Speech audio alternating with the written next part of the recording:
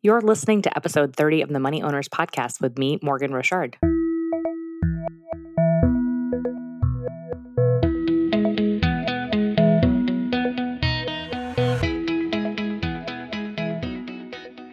Money Owners is a podcast for people who want to be mentally and financially crushing it. This podcast does not provide investment advice, and nothing in this podcast should be misconstrued to be investment advice. If you'd like more information about Money Owners coaching, the podcast, the homework, and everything I have to offer, visit moneyowners.com. What is happening, my fellow money owners? I wanted to start today with hey y'all, because we're moving to Texas in a month now, and it feels just feels insane, to be honest. I can't even believe that that's happening. So yeah, family is going from New York to Texas in basically a month, and stuff is starting to get packed, and I'm starting to feel a little nervous because I've never lived anywhere else besides New York.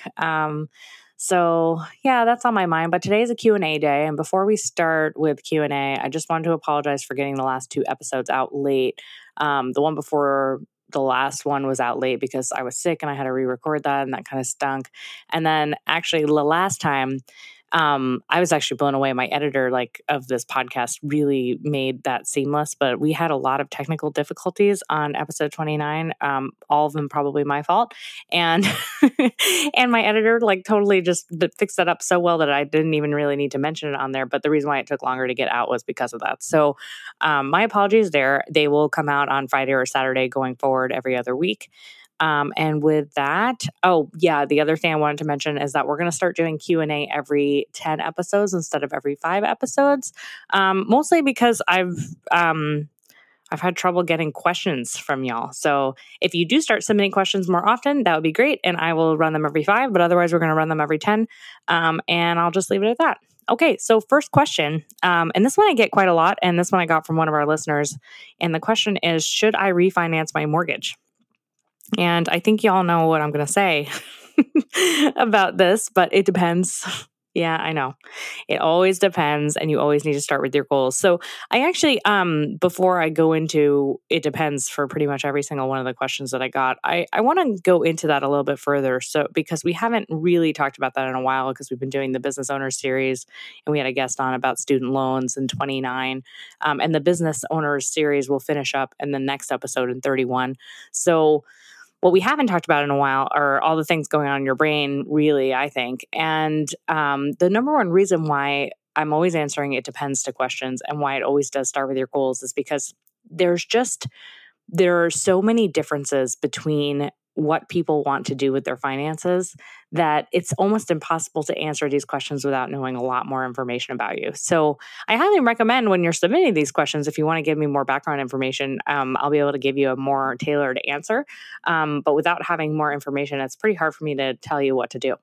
That said, though, there are ways to be thinking about these things, and that's a lot of what this podcast is about. So it's not necessarily that you need to get specific advice out of any single question. It's that you want to get kind of the general idea, and then you can apply it to your specific situation. And the way you apply it to your specific situation is by really defining what you want out of this life. So what would really make your life the best possible life? And I know that sounds really vague, but when you ask yourself that question, you don't just answer it. Yes, answer it, but then ask yourself anything else, and wait and see what pops up for you. And then do it again and keep doing it until you are out of ideas. Because every single one of us, we have all of these small little packages that we've hidden away deep down inside somewhere. We've hidden them because they're very precious to us. We don't want anyone maybe to know about them. We don't even really acknowledge them anymore half of the time. But when we really think about what we want from life and take a minute and listen to ourselves, it's pretty easy just to see where you have to go. The problem is that we never take the time to do that. So I know this is kind of taking this question of should I refinance my mortgage off the rails here, but the reason why it depends, right, is what are you trying to do with the refinancing? So I'll go down the line. I mean, usually people ask me about this because of rates. So I imagine that this question came up because the Federal Reserve has lowered rates, and with lowering of interest rates, it always pops up as the rate refinance. This is typically what people think of when they're doing a refinance, especially with rates at all-time lows. And the first thing you really need to be thinking about when you're doing a rate refinance is comparing the cost of doing a new loan origination with the new new rate to see if it makes sense. So generally, new loan originations with all of the fees, the closing costs associated with doing it, generally cost 1% to 3% to do a refinance on the balance of your loan. So I'll give you an example. Let's say your current mortgage has 25 years left and a balance of $500,000 and a rate of 3.75%, which is still a very good rate. And your current payment on this, let's say, is $2,570 per month. You can refinance to 3.25% at the current rates, and keep your term the same. So term meaning that you have 25 years left on the same note. So the new payment then would be $2,437 versus $2,570. So you'd be saving about $133 per month, or almost $1,600 per year. But let's say refinancing costs are about 2% of the loan, which would be $10,000 on $500,000 balance. So when you're thinking about that, right, it'll actually take you 6.25 years to break even on the refinancing. So if you don't stay in the home longer than 6.25 years, it's not worth doing the refinancing. So that's why I kind of went off the rails at the beginning of this question about what do you want to do, right? And it depends. And the answer is, right, if you bought a house and you're planning on dying in that house and you're, not 95 right now and going to die next year, then, maybe it makes sense to refinance, right?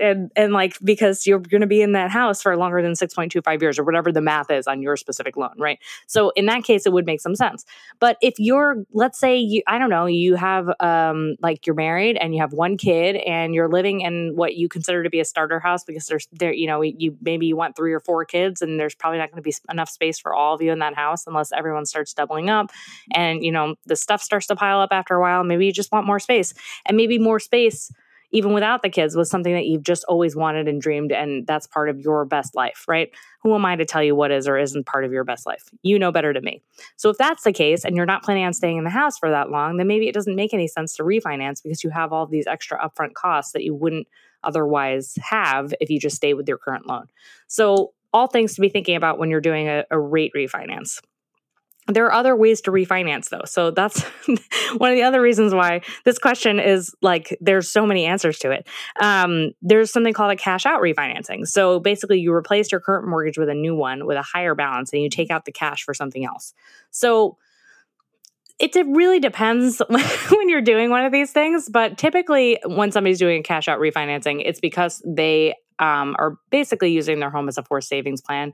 You're probably overspending or undersaving or a combination of the both of those. And it is, I honestly think, before you do the cash out refinancing, it doesn't mean that you don't do cash out refinancing, but you should overhaul all of your expenses and reevaluate where you stand before you do it. Because the last thing you want to do is do a cash out refinance. You extend the term of your loan, and then you end up basically in the same situation that you are today. In 10 years from now, and you're doing a cash out again. And you're basically you're constantly financing your house for no reason, basically. So if that's the case, then you maybe should downsize your lifestyle so that you're building wealth over time, that you're not just putting some money into your home, taking it out, putting money into your home, taking it out, extending your loan over and over and over again, having costs associated with that as a result of doing it.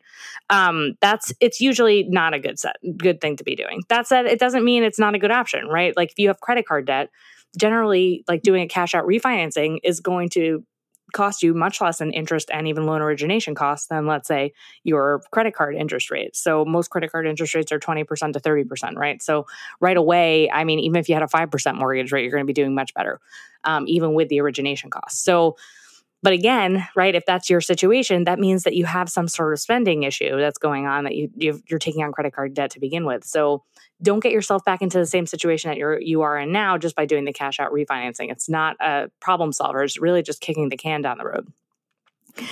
But it also is goal dependent too. So for instance, I had a client who they really, when we talked about what they really wanted, what their best life was all about, one of the things that they mentioned was that they wanted to own a place in the countryside, and they wanted to use that place as just a small cottage, basically, in the countryside as their retirement.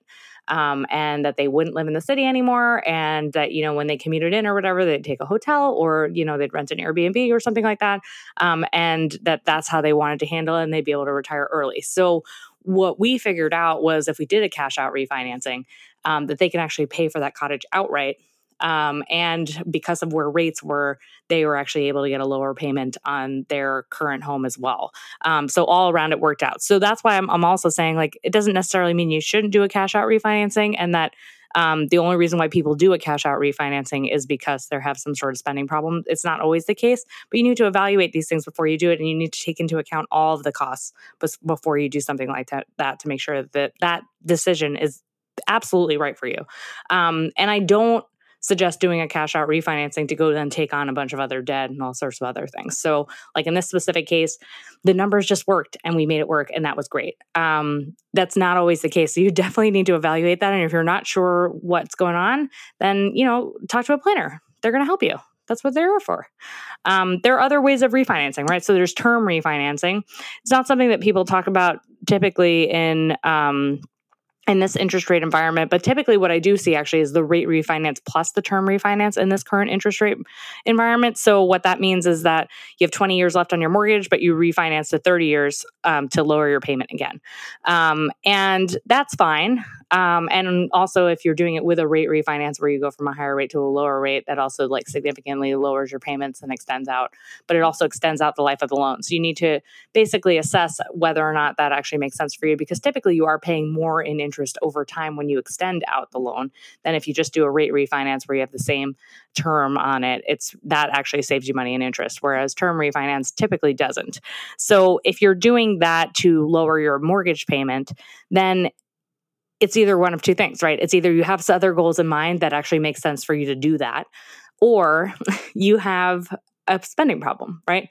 And you're lowering your payment to kind of, subsidize all the other aspects of your lifestyle. So if that's the case, it doesn't necessarily mean that you shouldn't do it, but you should reevaluate where you stand, because you don't want to be, continually kicking the can down the road and not knowing where you're going to end up. So that's my advice there. There are other refinancing options that we can talk about here. So there's the adjustable rate mortgage to a fixed mortgage. Generally, ARMs are more risky than fixed rates because they come with these low introductory rate periods, and they make it a cheaper option from a cost perspective. But you don't know what your interest rate is going to be in, let's say, 3, 5, 7, or 10 years whenever the ARM resets. So in 2008, some people had some issues with these. Now, it's hard to know, honestly. Interest rates could be low forever. I'm not really sure.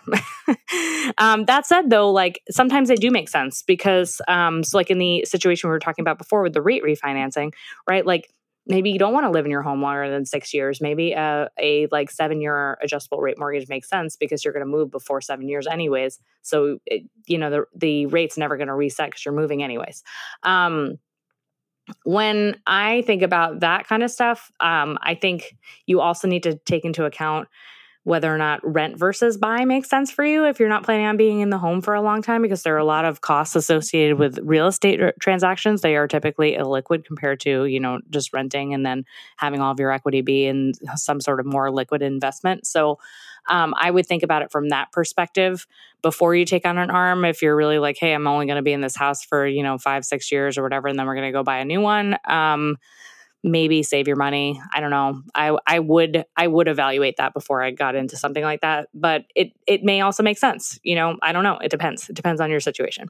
And then the last thing is an FHA loan to a conventional loan. So the FHA loans, you put down less than 20% of a down payment. So they come with mortgage insurance premiums that you have to pay. And if you are paying mortgage insurance premiums because you didn't put a down payment down, I highly recommend trying to refinance to get out of that. So I had this happen with one of my clients where they when they were making a lot of income, but they didn't have at the time that they were able to buy the house, they had a lot of income, but they didn't really have the down payment.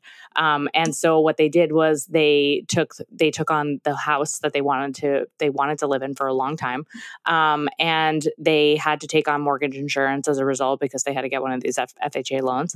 But what they did afterwards was the home appreciated in value a little bit, and then they saved a bunch of money with their new higher incomes. And then they were able to refinance with the equity in their home plus some of the cash that they had saved to then get rid of the mortgage insurance premiums. So if that's your situation, I definitely recommend doing something like that because you will save a lot of money. Even if the rate's the same, right? You're no longer paying mortgage insurance, which saves you a ton of money. So I would suggest doing that if you can. Okay, so without more information, I hope that answers your question. And if not, then, give me more information on your situation and we can make something happen. Alrighty, next question. So this is a great one. I love this one. The listener asked, how do I know who to name as an executor, beneficiaries, or guardians on my estate plan? Family is not a good option for me, and I want to make the right choice for my loved ones. I am married with young kids, and my young kids can't be, they're minors, so they can't actually be on, as an executor or anything on the estate. Okay. This is actually a really great question, something that comes up in my practice quite a bit, and is really, really difficult. So typically, we'll just go through what people typically do. Typically what happens is that you are in a family where you have a sibling or somebody that you happen to love in your family, a cousin maybe, who you not only love, but you also trust with all sorts of decisions, like, that if something did happen to you, that they would be able to make good healthcare decisions on your behalf, that they would care for your children, and that they would also be able to act as power of attorney if, let's say, you got hit by a car and you were incapacitated, or if you were hit by a car and you died, that they would actually be able to become executor of your estate.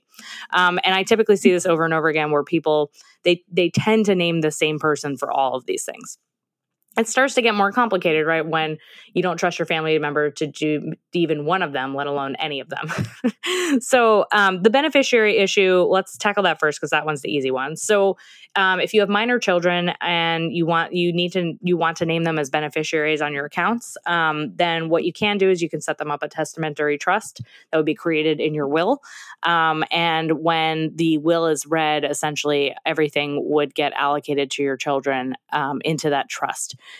You have to name a trustee for that trust, so that gets a little bit more complicated, but that's typically how it is done. If you don't actually want your kids to be a beneficiary of any of your assets or your life insurance or whatever it is that you have, then, you can, if you don't like anyone in your family and you don't want to name any friends, there's always charity as an option, that you can actually name different charities. I highly recommend that even if you don't know what charity you want to name, that you put something there. You can always change it later, but it's better to have something on file than to have nothing on file. But if you do have children, and you're basically going to disinherit them, you might want to think about how you do it before you do something like that. Like maybe there's somebody else you trust who can take care of your money on behalf of your children, at least when they're minors. That way things get paid for. Maybe school gets paid for them, that they at least have, money for clothing and food and medical and everything else. So that's typically why families will have a testamentary trust for the benefits of their minor children. So that's the beneficiary issue.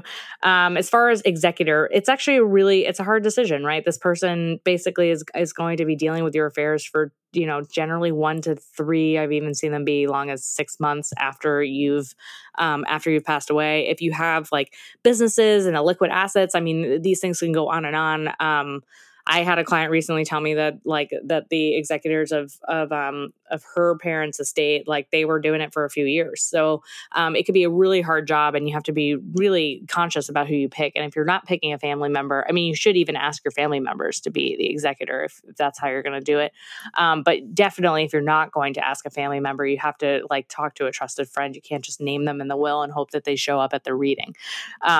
So that's something to think about for sure. As far as executors, I mean, they need to be organized. They need to be willing also. And so they probably have to have some sort of relationship with you and want to do it for you. I've seen it where lawyers get named if you really have nobody else. That is an option, but you have to obviously have that arrangement with the lawyer to do it that way. So yeah, I mean, just definitely things to be thinking about if you don't want to name family. If you're married, it sounds like you're married and you have young kids, so you probably trust your spouse, I would imagine, at least, to do all of these things first. to be the executor, to be the guardian of your children, because they're both of your children, to also maybe be act as power of attorney on your behalf if something happened to you and not to your spouse. It's usually the secondary the secondary person who gets named, the contingent executor, the contingent beneficiaries, the contingent guardians, all the people that you have to pick second. That's always the problem. Because like, hopefully you trust your spouse enough to do all this stuff. But I've seen it done where, let's say, okay, you pick somebody who's a guardian because you know, like, they love your kids and they're going to really do a good job raising your kids, but they don't know anything, let's say, about money, and you don't want them to have access to your assets. So what I've seen happen is that a different trustee gets named for a testamentary trust that was created for your children. And then the guardian then has to talk to that different trustee about getting access to the money. And typically the trustee has spoken with you about, prior to your demise, about how you would want to have that stuff handled. You can also really put any stipulations you want into your will about the trust. I would not make it difficult for the trustee to distribute money. I think, like, especially, right, like, sometimes the reason why kids get so much money in these testamentary trusts is because, like, parents of young kids don't have a lot of assets or whatever, but they got life insurance because of that. And then what happens is, like, both parents are in a car accident, they die, and then a bunch of money gets dumped into a testamentary trust for the benefit of, like, one kid, let's say. And then, yeah, I mean, you maybe you want to have some stringent rules, but at the same time, you also want to make sure that the trustee is able to, like, pay for all the things that they need to pay for that kid, and not make it so complicated. So, so that's one thing. Guardians, I mean, you just need to find somebody who's going to love your kids, right? That's really what it is in a nutshell. Someone who loves your children, who will treat them like they're their own. That's how you pick a guardian. As far as contingent guardians, I mean, I would say, like, it's probably okay. I would name somebody in your peer group for the primary guardian, but as a contingent, for sure, like your parents, if you're still in touch with them, that's another option. We typically don't like to go up a generation. You always like to go down. But you can always update your will if you don't have anybody else. If that's not an option for you either, I mean, you really need to start evaluating who your friends are. And maybe even make a close friend who can be the guardian of your children. I mean, it definitely does get hard when family is not a good option. So I hope that gives you some insight. I would say, though, like, as far as healthcare proxy, which wasn't mentioned in this question, but healthcare proxy, if you have anyone who's in the medical field in your family or a close friend, then that would be a good person to pick, because they are going to be making medical decisions on your behalf if you become incapacitated. Power of attorney, it's the same thing, but just not medically related. I mean, people who are good with money. And I don't mean like hedge fund managers. I mean, like, people who actually know things about personal finance, right? There's the human element to this that we want to be considering. So, like, it's a very big deal and it's a huge responsibility on somebody too. So, family or not, you definitely should ask somebody before you name them in any of these documents. Okay, I hope that helps. All right, next question. I was told by my accountant around tax season last year there was not a whole lot he could do for me after the year had ended to save on taxes. So what do I need to be thinking about now regarding taxes before year end? I love this question, and I actually just put out a piece on this in my financial planning practice. So I'm just going to go down the list and add a little bit of color like I usually do. So the first thing is, if you can, defer any remaining income that's going to come in. So typically this only really applies for business owners, right? If you're a W-2, like, you're just going to get paid on your normal schedule. If you have a side gig, maybe defer any income that you're going to get from your side gig to 2020 if possible. Business owners, same thing. Like, if you have some bills that you would typically send out in December, maybe wait until January. It's not going to kill you. If that's not possible because you have cash flow issues, then that's fine. Then, take the income now, but just know you're going to pay taxes on it. And it doesn't mean that you won't be paying taxes on any remaining income that you have, right? You're just kicking the can down the road to doing it for your 2020 return rather than your 2019 return. And vice versa with expenses, right? So prepay business expenses if possible and take the deductions now. So people who you can pay So anyone you could pay, start paying them, right? If you have, rent that typically would get charged on January 1st, pay it on December 31st. That's always the example they give. Or an insurance policy. Sometimes insurance policies get billed in January. If you can pay it in December instead of January, you take the deduction this year. It'll offset some income. You were going to pay it anyways in January. So what's the difference between paying it now or paying it in 2 weeks from now, whatever. So things like that. Obviously, you're not going to be able to prepay the whole year. And you probably don't want to do that, right? Because in 2020, you're going to have other income that you're going to want to offset. But these are just some things to be thinking about. Also, same thing with bonuses. I know typically a lot of businesses actually do them in January, but I know a lot of my small business owners, they like to give their bonuses out in December. Because it's nice for employees because they can go and actually buy gifts and things with the extra money for their family and friends and everybody else, but also B, because you get to take the deduction this year rather than next year. So good on all fronts. Okay. Next one, if you're taking your initial required minimum distribution on your retirement account, delay as long as possible. I would talk to a planner about this one, but basically here's the rule of thumb. You must take your first RMD by April 1st of the calendar year after you turn 70 and a half. So for folks born in the first half of the year, you turn 70 and a half. In the second half of the year, you need to take your RMD by April 1st of the following year. I know that's like a total mouthful.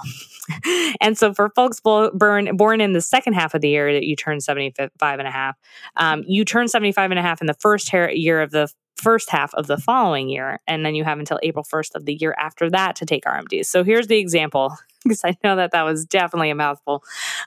You're born on June 30th of 1950. You're going to turn 70 and a half on December 30th of 2020. So you must take your first RMD by April 1st of 2021.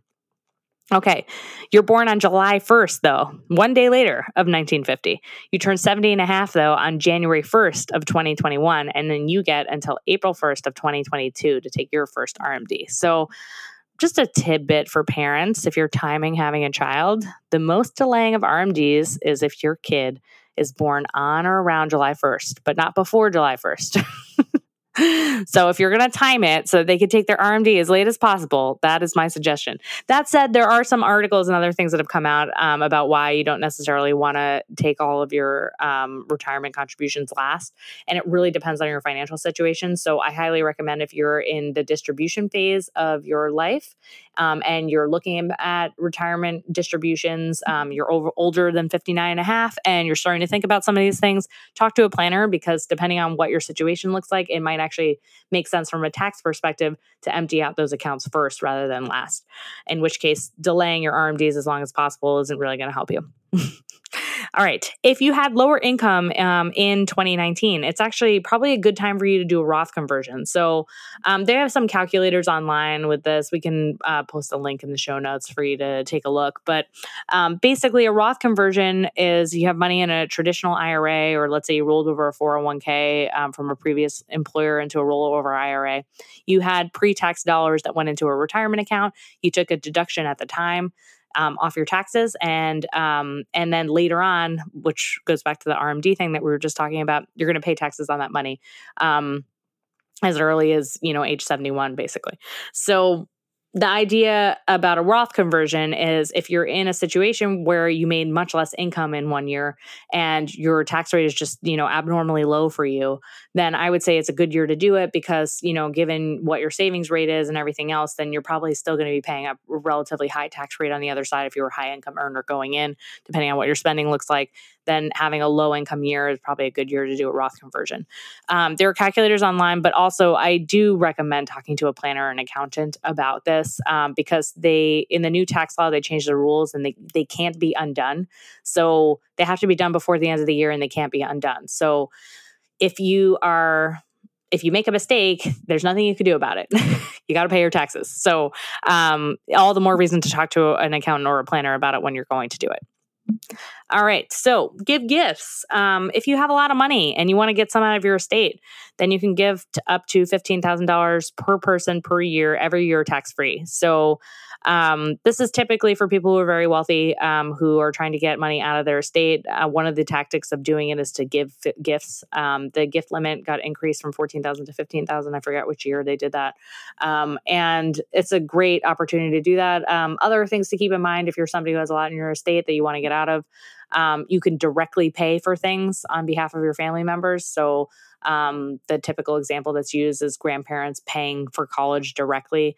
If you actually give the money to your child to go pay for their child's, schooling directly, then it could be considered a taxable gift depending on how much you gave them. If you gave them $15,000 or less, then it's not going to be a taxable gift. But if you gave them more than that to pay for school, schools are astronomical these days. So you probably did give them more than that, in which case I would say don't do it that way. Pay the school directly. That's another good way to get money out of your estate.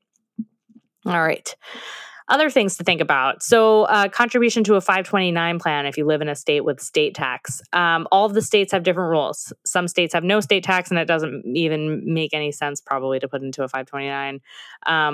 Some states have very high state tax, and it does make sense. And all of the states are different. I don't know. I really only know what's going on in like New York and Illinois.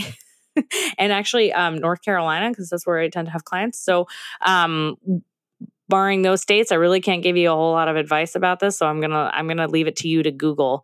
But basically, you got to do it before the year ends. So you got to make sure that it aligns with your goals and where you think education is going and what you actually want for your child. So don't just put a bunch of money into a 529 because you want a tax deduction, right? Because if you don't actually use that money for education, there's penalties for taking it out. So it's not like a great place to park money if you're not actually going to use it on, college or grad school for your kids. The other thing is that the new tax law allows so basically the new tax law that was passed, they said that you can use the funds in a 529 for private school, but not all of the states actually gave the A-OK on that. So it's another thing to check. You might be living in a state that doesn't that won't allow you to use 529 contributions for private school.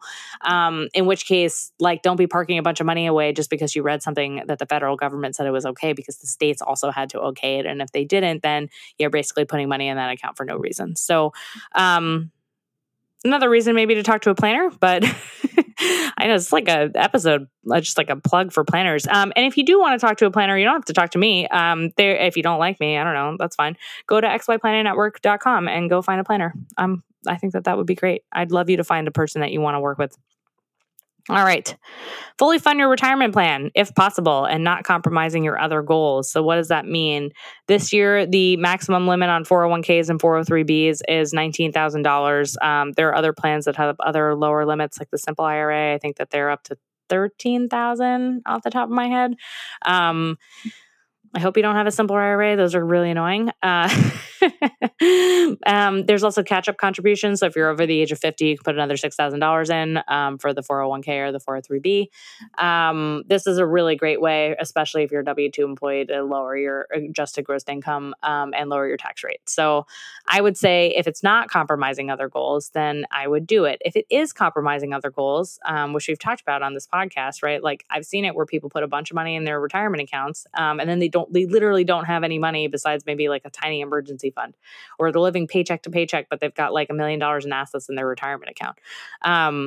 Don't be that way, right? It's not all about the tax deduction at the end of the day. Sometimes it's worth it to pay some taxes and to have some money outside retirement accounts so you can, I don't know, go buy a house or, pay for your kid's bar mitzvah or, pay for your wedding. I don't know what your goals are, right? You know what your goals are. And don't compromise them to take a tax deduction. But at the same time, if you are in a position to be doing that, then it's a good idea to fully fund your retirement account. Use your FSA contributions. This goes also for the dependent care FSA. So there's the health care flexible spending account and also your dependent care one. I had this happen to a client. They're the best and they are always on top of everything. And they just didn't realize that they didn't use the dependent care to pay for their kids' daycare. And then they like basically lost that money. So that's use it or lose it. And you need to know like whether or not your plan is in a calendar year or in an off cycle year. Sometimes if you're doing open enrollment in an odd time of the year, then it's not going to be that you have to use it by December 31st. So just like be up on the rules of what's going on with your FSA accounts, but definitely use them if you have them, if you put money in there. If you're finding that you have money in there and you keep losing it, then you're putting too much in these accounts. There's no point of putting it in the account if you're not going to use it. So typically what people do is like they'll put maybe their deductible in an FSA account. And generally people who have kids that need some sort of childcare are just maxing out the FSA for dependent care because they're going to use it all because it always costs more than $5,000. But with the healthcare FSA, it starts to get a little bit more complicated. So if you're doing it, like if you tend to use out of network related doctors, like it might be a good idea to put some money into an FSA. That way you're at least using pre-tax dollars for that stuff. But otherwise, it's kind of hard to know, right? If you're not really a person who gets sick all that often, maybe it doesn't make any sense for you to put any money into there and even just use after-tax dollars if something does come up. So super dependent situation. But, just like kind of keep an eye on it and don't, randomly put money in these accounts just because you want a tax deduction if you're not actually going to use them. On the same note, though, if you do have a plan that offers an HSA contribution, that's completely different. And I would say max that out because an HSA can basically be used as a retirement account. And depending on how your plan is structured, I mean, basically you can put money into that and never use it. You can just use after-tax dollars to pay for medical expenses if that actually makes sense for your plan. And then when you're in retirement, that money is triple tax-free, and you can use it for anything, not just healthcare. So something to think about if you do have access to an HSA account. If you don't worry about it. They have a lot of rules about who can and can't have access to an HSA. They have to be a high deductible plan. So if you're in a high deductible plan, typically if you have any kind of medical expenses come up, you're usually dipping into that account. So they don't always really make it to retirement. But if you are good about staying healthy and maximizing your HSA contributions, it is another way to have assets in retirement. All right. Another thing you can do is tax loss harvest your investments. So what this means is you sell something that you have a loss on and you buy something else that's pretty close to what you currently own to take the loss but stay invested. So typically what we do in my practice is like we'll hold the global fund, we'll sell the global fund, and then we'll buy the components, meaning like we'll buy a U.S. and then we'll buy an international and emerging markets fund. And then if those are doing bad, we go back the other way. So we'll sell whichever one happens to be doing badly, and then we reconstitute with a global fund, and we try to keep the asset allocation relatively similar overall. So yeah, I would say do that. You can deduct $3,000 per year on your investments. If you do own mutual funds, they typically throw off capital gains at the end of the year. So at the very least, that's a good idea if you have any kind of losses to tax loss harvest so that you can offset those. And if let's say you have a really bad year, I don't know, our market's down quite a bit and you're able to take $50,000 in losses, you can carry that forward. So every year it'll offset some of your mutual fund capital gains, and then you can still take the $3,000 deduction. Unfortunately, it's only $3,000. But that said, maybe if you have a lot of losses, you can make it, last over a long period of time. The idea is not to take losses and then to feel bad about it. The idea is to take a loss and then immediately buy something else that you also want to hold that's relatively close or equivalent to it that you can hold for a long period of time. So if you're a person who is, let's say, investing in sustainable investments, right, a comparable equivalent would be another sustainable investment. It wouldn't be going from sustainable to unsustainable, because if you did that, that's not something you actually want to hold over a long period of time. And you have 30 days, basically, you have to wait 30 days before you can swap it back out. And over the course of 30 days, I've seen it happen where a market goes down, market bounces back up, and you can't get back into what you did before. So, and there are tax consequences to selling something to buy something else that wasn't necessarily equivalent. So I would say make sure it is equivalent and something you want to hold for a long time if you're going to do something like that. If you don't know what you're doing, contact a planner. Okay. Another thing, take capital gains if you have a lower income year. So same thing as the Roth conversion, right? If you happen to have a lot of capital gains and you have a lower income year, you might be in a much lower bracket. You might even pay 0% on your capital gains depending on how much income you made that year. So so something to consider and things to be thinking about in a lower income year. This is why at this time of the year, we always do projections for all the business owners to see what they're actually making. And anyone who has a light year, we generally go crazy and start doing all sorts of fun stuff because we can. Something to consider if that's you. Maybe don't feel bad about having a lower income year. Capitalize on it, turn it around, make it work for you. All right. Other things to consider. So, maybe your assets have appreciated quite a bit and you didn't have a lower income year, so you can't take a bunch of capital gains, but you also generally give to charity. So maybe it's a good year to give an appreciated asset to charity instead of cash. The benefit to doing that is you don't take the capital gain, and the charity, they don't care what they get. So they don't have to pay taxes on that. So so I would say that's a great way to do it, and you can still take your deduction and everything else. Another thing to do if you had a really good year is, and you tend to be charitable, maybe it's a year for you to do what's called a donor advised fund. You create the fund, you bunch a bunch of charity contributions into one tax year. So you basically just put a lump sum into this account, and then you can use the account over multiple years to give gifts. You only take the tax deduction, though, in the year that you put money into the donor advised fund. So that is definitely something to consider if you're coming up on the end of the year and you realize, hey, I always give to charity, and we made way more than we normally do, and our taxes are going to be way through the roof. So something to consider. That said, if that's not part of your plan, and you had a really good year, but you're actually going to use this good year to park away a bunch of savings because you sometimes have a lot of bad years where you could be taking capital gains and doing all that other stuff, don't give all your money to charity. Save that money, right? So it's all dependent on what your situation is. And if you have any questions about it, I know I've said it 5,000 times on this podcast, talk to a planner. All righty. Last question, because I can't believe how much I've been talking. So we're already at 40 minutes and we got another question to go. So let's do it. All right. This question is funny. Personal finance stresses me the F out. What do I do? My wife and I really need to sit down and take control of our finances, but we both loathe it. We're not in an ideal situation and really need to make changes, but we can't seem to get the ball rolling. Please help. All right. I want to help you. I really do. And you know what? I know you can do it. So I think that's something that we always tell ourselves, oh, I hate this. I can't do it. It sucks. It's the worst. I'm never going to be able to do it. And you know what? My wife hates it too. So we're just a lost cause. Neither one of us can do it. Should have married somebody else who cared about money. Right? Isn't that what you're kind of saying to yourself? That's what I'm reading when I read this question. I'm I'm getting these vibes of why bother? Why bother? Neither one of us is good at this. Doesn't matter. We might as well just accumulate a bunch of debt and die. Right? Is that what you guys are thinking? I don't know. That's what I'm thinking. Anyways, you can do it. So it kind of goes back to what we started at the beginning of this podcast with your goals and really figuring it out. So I think what has gone on for you two is that you haven't thought of what you really want out of your life. You haven't really thought about what your best life really looks like. You haven't created a vision for that. Because if you had, you'd have a fire in your belly and you'd get after it. Because that's what I see over and over and over again with my clients. When they have a fire in their belly about it, they do it. And they can't wait to get off the couch, even if they're a person who loved it. And the whole reason why they hired me is because they hate it so much they don't want to do it.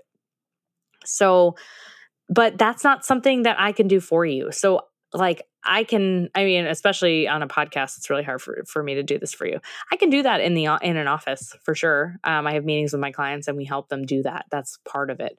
But they do the work, right? It's not me who is getting them off the couch.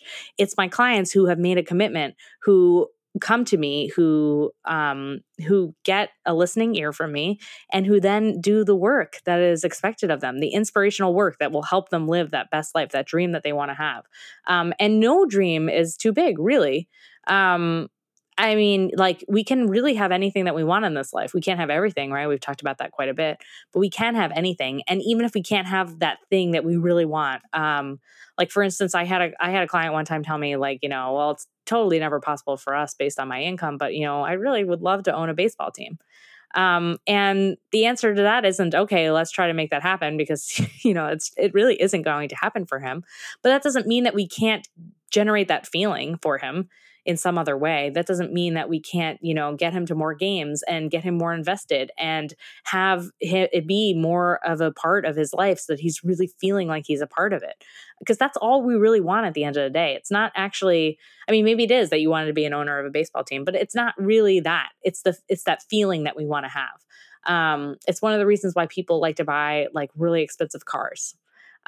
It's the feeling that they want to have. It's that of when they're in that car. So it might be enough to just rent that car for, a day or a weekend or a couple of times a year to get that feeling. That you don't necessarily need to own the Lambo or whatever it is that you want to buy. So, I don't necessarily know like what it is about you guys what's stressing you the F out, as you put it. But you do need to find that thing that's going to really put a fire in your belly, and you need to help each other do it. So the best way to do this with your spouse is to just be as empathetic as possible. So your spouse hates this as much as you do. Great. You know what they feel like, right? You already know what they feel like. And instead of being angry at them for not being able to do it because you can't do it either, maybe empathize with them because you feel the same way, and really have a listening ear, and then come up with ways that you guys what can you do? What can you do to, to not be stressed the F out? What can you do to take control of your finances? Like, what do you need to do to take that first step to sit down with each other? I don't know. You tell me. There are a million ways you can do it. Like, maybe you guys you need a night out. Maybe you even, spend money on a babysitter, so you have a night out, and you know that night out where you're sitting at a quiet table somewhere away from your kids, maybe by candlelight, where it's really going to be your night to like listen to each other empathetically and hear what's on everybody's minds about what kind of life that you want to live and how you're going to finance it and what you can do about it. That's like really all the advice I can give you. And if that's not enough, I highly recommend working with somebody. I really do, because what's really great about working with somebody on these things is that they're an objective third party. They're not emotionally invested the way you and your spouse are. They don't have all that stuff that's stressing you the F out going on in their life. They've got other stuff. They got all sorts of other stuff that's stressing them the F out, but they're not going to take that out on you, and they're not going to show you that if they're good at what they do. I know I never take any of that into any of my meetings. I try not to. So, they can be there just as kind of a fly on the wall, facilitating your conversations and really helping you communicate about what's super important to you both. Get that feeling of what's your wife feeling? What are you feeling? And is your wife observing what you're feeling? So you can kind of get in touch with each other, and really know each other. And that way you're on the same team, and you can take the next step that you need to take, and you come up with ways to conquer your obstacles because you want to live that best life. But without knowing what that is, it's going to be really hard for you to like not be stressed the F out, and to actually take any of the steps that you have to do that you want to do to get where you need to go. So I hope that answers your question. And if not, send another one in that, explains your situation a little bit more in depth, or give me a call and we can talk about it. That's something I haven't really promoted on the show before, but I do offer 30-minute complimentary sessions. You can go onto moneyowners.com and schedule on the website, and you can get a 30-minute call with me. If you are a couple, I highly recommend that you're both on the call. That way you can, get the most out of it, and you can see what it would be like to work with me. And with that, I want to thank everybody for submitting questions. I really appreciate it. We will do another one of these on episode 40, which seems crazy because that's like 20 weeks away. That's a half a year away. The rate I put these out. I will have another episode out in 2 weeks, and then it's the holidays and we're moving, so it might be 3 weeks after that. So forgive me if it is. I'm going to try my best to stay on schedule. And I really appreciate you telling a friend, writing a review, and retweeting me. Other things I wanted to mention. I was just on the Bitcoin podcast, and that's coming out on Sunday. So I will retweet that as well. And you can hear me there. We talk all about Bitcoin and asset allocation and asset liability matching and all sorts of fun stuff there as well. It was a super cool conversation. So I highly recommend checking that out too, and their podcast. And with that, I will see y'all in 2 weeks. Okay, thanks.